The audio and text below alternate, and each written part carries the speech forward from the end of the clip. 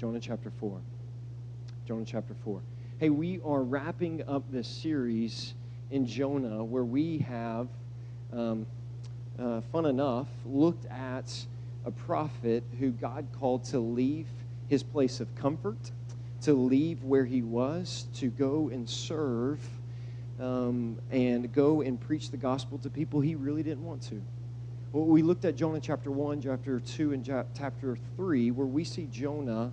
God called him to go and preach, Jonah chapter 1, and he said, no, that's okay. I don't want to go to Nineveh. Nineveh were the enemies of the Israelite people. He decided to run away from the presence of God. Jonah chapter 2 is God pursuing him in discipline and breaking him and bringing him to humility. Eventually, he is thrown overboard amidst a storm. He is swallowed by a really big fish. He repents in Jonah chapter 2. He recognizes his need for mercy. He recognizes God's work in his life. He repents. He just humbles and cries out to God for salvation. Jonah chapter 2 ends with God, the fish spitting him out on water. Jonah chapter 3, what we looked at last week, we see Jonah finally be faithful and obedient to God's command to go and preach his message that God had for Jonah to preach to Nineveh. He goes and preaches. He walks into this wicked city, and he gets there and he preaches, essentially, in 40 days, you're going to be overthrown. It's not a message of hope. It's solely a message of condemnation. And we recognize in what our passage today that Jonah did not want Nineveh to repent. Jonah did not want Nineveh to turn to God, because that meant that Nineveh, as the enemy of Israel, would be blessed. And if the enemy of Israel is blessed, then that might mean destruction for Israel. And so there's a reason why Jonah doesn't want it to happen, but he didn't like being in the belly of the fish. So he was like, hey, discipline, I need to listen. He calls out to God for mercy, and he's faithful. And he goes and he preaches. We find out that the people do repent. That they recognize that God is calling on them, and God's giving this promise that, hey, if you don't repent, or if you continue down the road you're going, destruction is inevitable.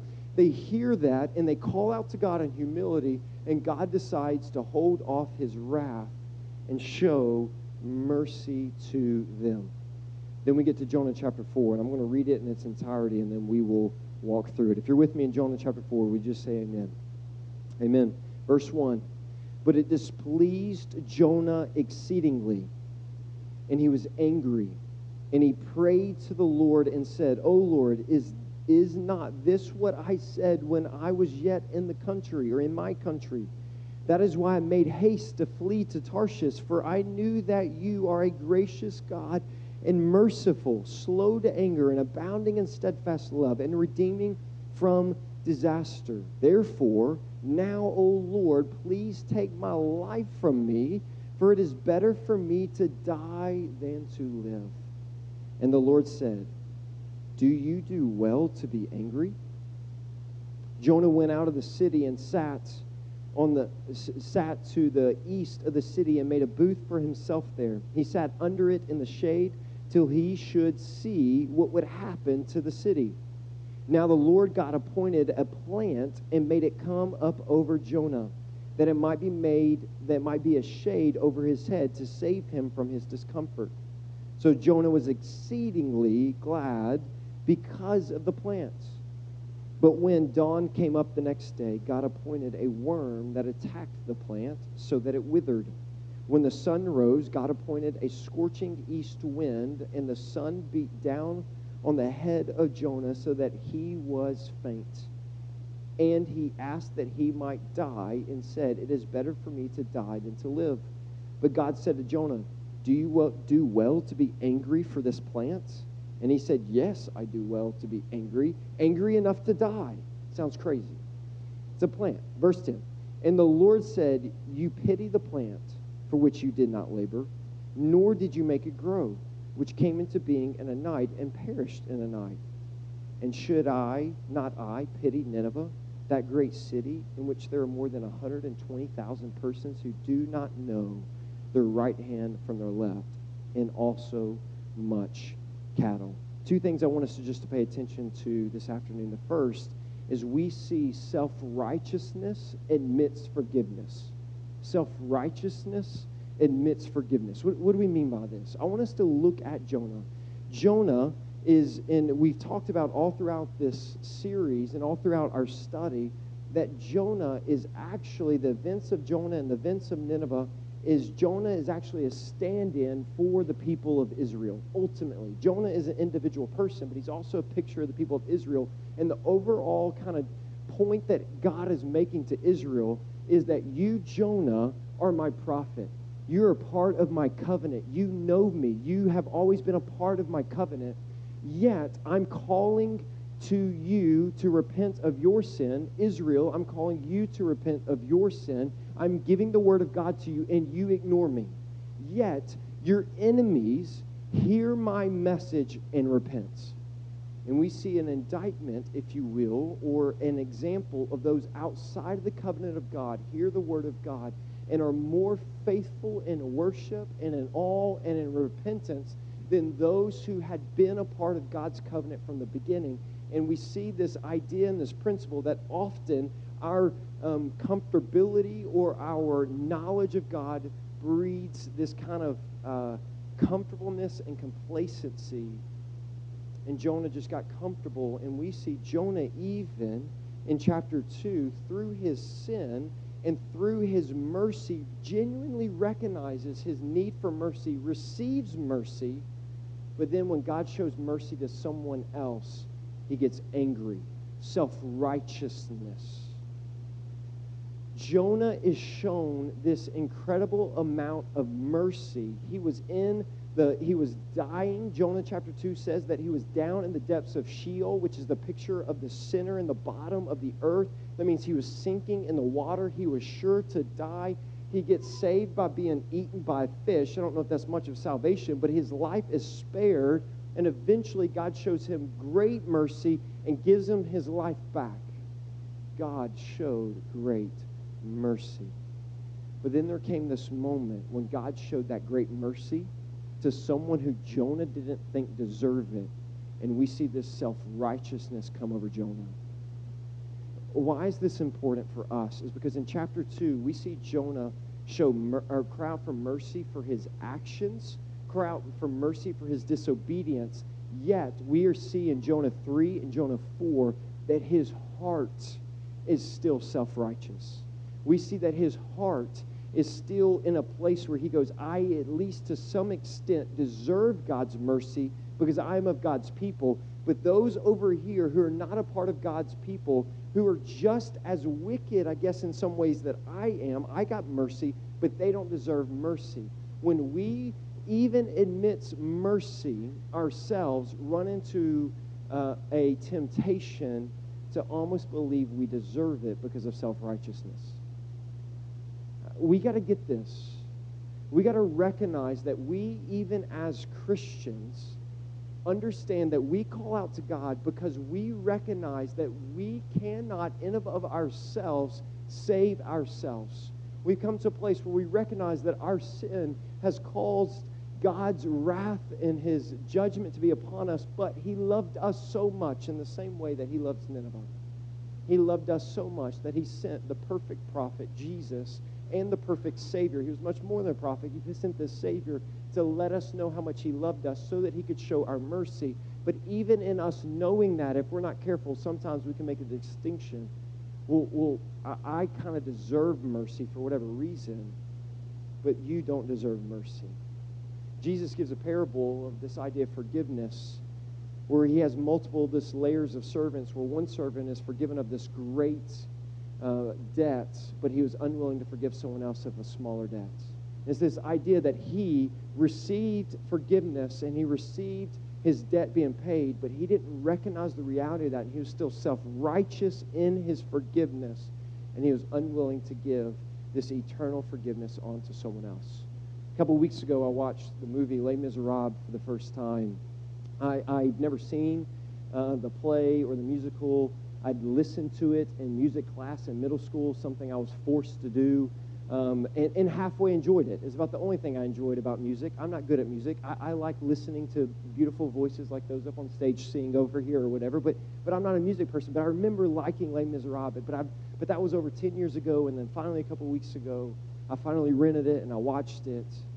And I was overcome, I guess, about the main character who was in prison for stealing a loaf of bread. And you're just like, man, it was not necessary for him to be in prison for 19 years. He gets out of prison, but because the fact that he's a convicted felon, if you will, he's not able to find jobs. He's not able to find a place to live. And then finally, this priest shows him this great hospitality, invites him in. And the main character, Jean Valjean, is forced in his sin and even in kind of the desire to provide. He goes and steals all this silver. He makes this argument at the beginning that he's not actually a sinner, that he didn't do these things. But then he goes and does this great sin. He gets caught for it, and he's brought back to the priest. And the priest says, no, actually, he didn't steal it. I gave it to him. Now, he stole it, but the priest is showing forgiveness. And he's saying, in fact, you forgot some of it. And he goes and grabs more silver, and he brings it to this main character, and he gives it to him. And then the next scene is this main character, Jean Valjean, who is overcome with the mercy that is shown upon him. Because if that priest could have chosen to say, yeah, he stole it, and he would have spent the rest of his life in great hardship and in prison. But he was overcome with mercy, and that caused him to be the rest of the movie, to be this character who showed great mercy to other people. Jonah was not Jean Valjean. And oftentimes, neither are we. When we study the story of Jonah, I am personally convicted as one who will proclaim God's great mercy that is shown to me with my words, but I'm unwilling to proclaim it with forgiveness towards others. Do we see Jonah's sin? Jonah in Jonah chapter 4, chapter 3 ends with God giving great mercy, and Jonah chapter 4 begins, but this displeased Jonah exceedingly, and he was angry. So angry, he goes on to say, "O Lord, is this not what I said when I was yet in my country?" We talked about in Jonah chapter 1 that one of the reasons Jonah fled is because he didn't want Nineveh to repent. He knew that God was a merciful God, and if he went and preached to Nineveh, he knew they would repent, and he didn't want them to repent. And he's going, see, God, I told you this would happen, and I didn't want it to happen, so therefore I fled. So he didn't care about the people. All these things were taking place. And he says, you know what, I'd rather die. I'd rather die than see my enemies shown mercy. And then God brings this plant, and for time's sake, let me just we read it, let me just narrate. God brings this plant, and it's hot, and Jonah's just sitting outside the city really hoping that God would, just bring down his judgment. He was hoping he'd sit there long enough and really actually watch them overthrown. Maybe they would turn away from God again, and God would bring out his judgment. So he sits there just to wait to see what will happen. And he's hot or whatever, and so we see this plant come up and give him shade, and he's so grateful for it. I'm sure it was a nice day with the shade, and the next day, the plant dies. And Jonah, once again, is so angry because the plant died, and it's unfair that the plant died, and why would the plant die, that he decides, I better die. I don't get this, but we're seeing this perspective of Jonah that he put all this care into a plant, that when the plant was destroyed, it caused something in Jonah to say, it's better for me to die than to live because of the destruction that came to this plant. And God says to him this, do you do well to be angry for the plants? And he says, yes, I do well enough, be angry enough to die. And the Lord said to him, you pity the plant. The plant, you didn't labor for this plant. You didn't make it grow. This plant was nothing to you. You weren't the orchestrator, the creator of this. I'm ad-libbing a little bit, but he's saying you had nothing to do with this plant other than sit under it. But yet you have pity on it. Should not I, the creator of Nineveh, those 120,000 people, and he even says at the end, and also much cattle. He cares about all his creation, that should he, not God, take pity on all of them? And second, we saw first self-righteousness admits forgiveness. We see Jonah's self-righteousness admits his own forgiveness. But second, I want us to see God's desire admit sin. I want us to see God's desire, not for sin, let me be clear, but God's desire for his creation to know the gospel even amidst their sin. He makes this statement at the end. He talks about the people of Nineveh, and he says this, who do not know their right hand from their left, meaning they are ignorant in their sin. They don't have the word of God. Yes, they're in sin, and because of their sin, they're still in condemnation. They're still under the wrath of God because God's a holy God, and he can't ignore sin even if people are ignorant in their sin. But he's saying, shouldn't I have pity on those that I've created? And how can they know that they are in sin unless someone goes and tells them? And he's communicating to Jonah that it is because I love the people of Nineveh, even amidst their great wickedness, that I have sent you to communicate the word of God to them so that they will then know the difference between their left and their right hand, meaning they will no longer be ignorant in their sin. We see God's passion and desire for those who are in sin to hear the message of repentance, to hear the message of God's grace and his mercy and his love for them. So the question, as we look at Jonah overall in Jonah chapter 4, we see a perfect picture of someone who is in God's covenant, part of God's covenant people, who is a prophet, who God would speak to, who God would use mightily. And then we see God over here wanting to show mercy to a wicked enemy of the first person, a wicked enemy, someone who was ignorant in their sin, who had done great harm, who had never worshiped Yahweh. And we see God's desire for them, but we see character number one who has desires that are contrary to God himself.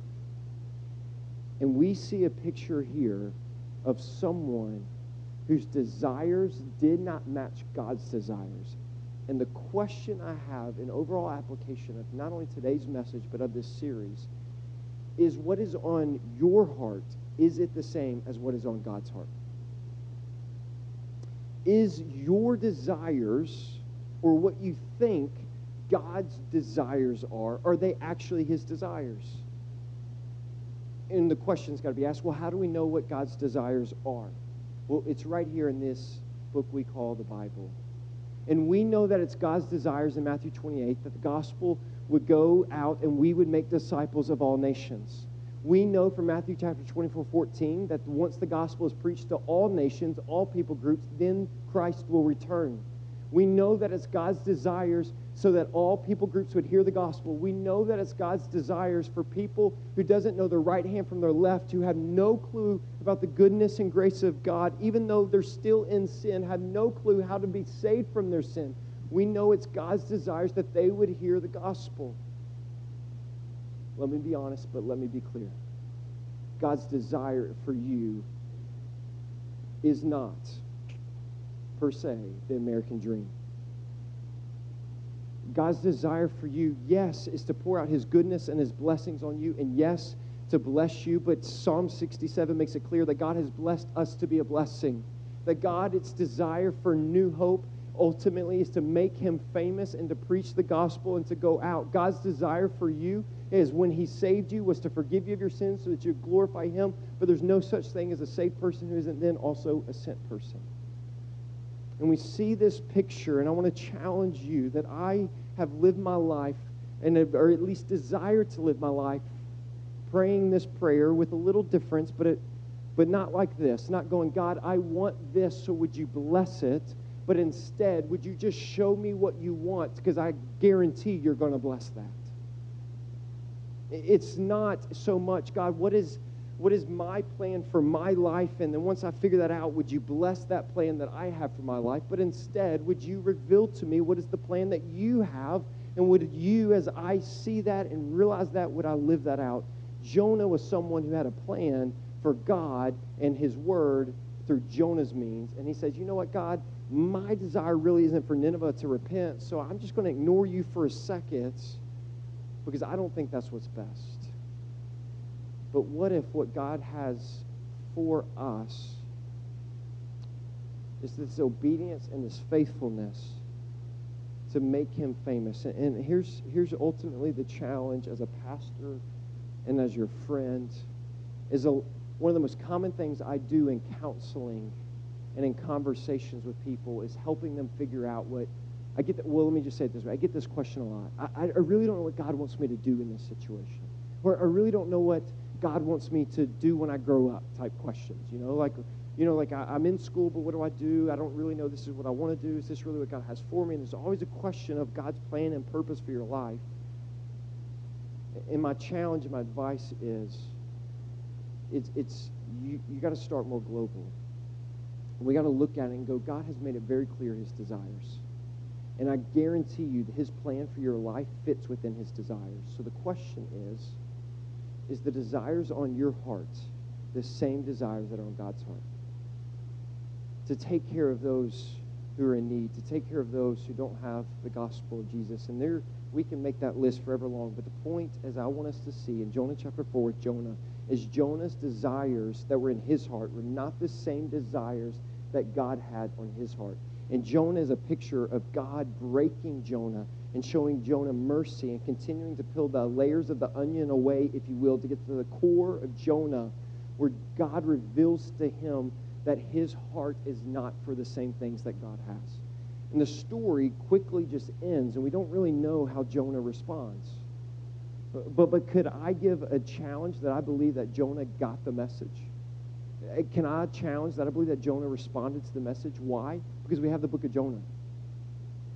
If Jonah wasn't completely humbled to get it, he probably wouldn't have written Jonah and taken it back to his friends in Israel and told about his stupidity. Because there's a whole lot of Jonah making dumb decisions in Jonah. And if I wasn't humbled, I probably wouldn't be going and telling people about the mistakes I made unless he got the message. And the message was finally Jonah goes, ultimately, we don't know, but I believe Jonah finally goes, I get it. You're right. I showed more pity for something that I have nothing to do with. Why would I not expect you as the creator of the universe to have pity for every single one of the people you created in your image? Do we live our lives in such a way that says that, Jesus, what you desire, I desire. Therefore, I'll show forgiveness. Therefore, I'll preach the gospel. Therefore, there is no one who is undeserving of your mercy, but instead, I will give my life in such a way. No matter your vocation, no matter your profession, I'm not talking about that. But I am talking that your life is lived in such a way that where you are intentionally living to try to see God's desires become a reality in his creation. Would you be a conduit of his mercy and his grace? Amen? As is our custom, the second Sunday of every month, we take the Lord's Supper together. And so, if you're with us today and you would just say, hey, you know what, I'm not sure, I'm not a follower of Jesus. I wouldn't call myself a Christian. I wouldn't call myself as someone who Jesus is the Lord and Savior of my life. If you're here today and that's you, thank you, first of all, for being honest, and thank you for coming and being with us. We are so glad that you're here. We want this to be a place where you can explore, you can learn about the Bible, you can learn about who Jesus is, you can learn about what we believe, and we are so grateful that you're here. The Lord's Supper is a tradition that Jesus introduced to us the night before he was crucified for our sins. And it was a tradition that he took, and he basically there's two elements, and so let me describe them quickly to you. The first is you're going to see we use a little cracker, but Jesus, on the night that he was betrayed, he took the bread that was at dinner and he broke it. And he said, this represents my body that is broken for you. The next day he would go and die on the cross, and that's what he was referring to. Then after dinner, he took this cup of wine, which was at the Jewish Passover meal, because this is where that meal was taking place. It was the cup of redemption that represented God's redemption of his people. And he said, this cup of redemption, this cup is my blood that is shed for you. And he was referring to the next day when he would die on the cross, and his blood would be shed. And he tells us that anytime we eat this meal, to do it as a way of remembering what he's done for us. And so when we really think about this, we do two thoughts that kind of really come to mind when we remember and we take this meal. is first we look back and remember what he did for us 2,000 years ago when he died for us on the cross. This is a look back of reflection. It's a look back of worship. It's a look back of reminding that God's mercy is so great.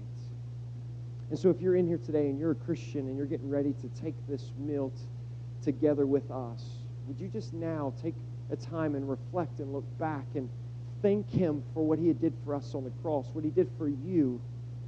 Would you take an opportunity and ask the Holy Spirit to convict you of any sin that you need to repent of, any sin that you need to confess before you take this meal? Just take a moment and reflect. Scripture tells us not to come to the table, the Lord's Supper, haphazardly, but to do it respectfully and reverently. This is a big deal.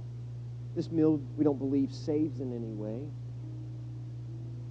but we respect it because it points to the one who does save. Just take a moment and look back and reflect and ask God for his grace and his mercy.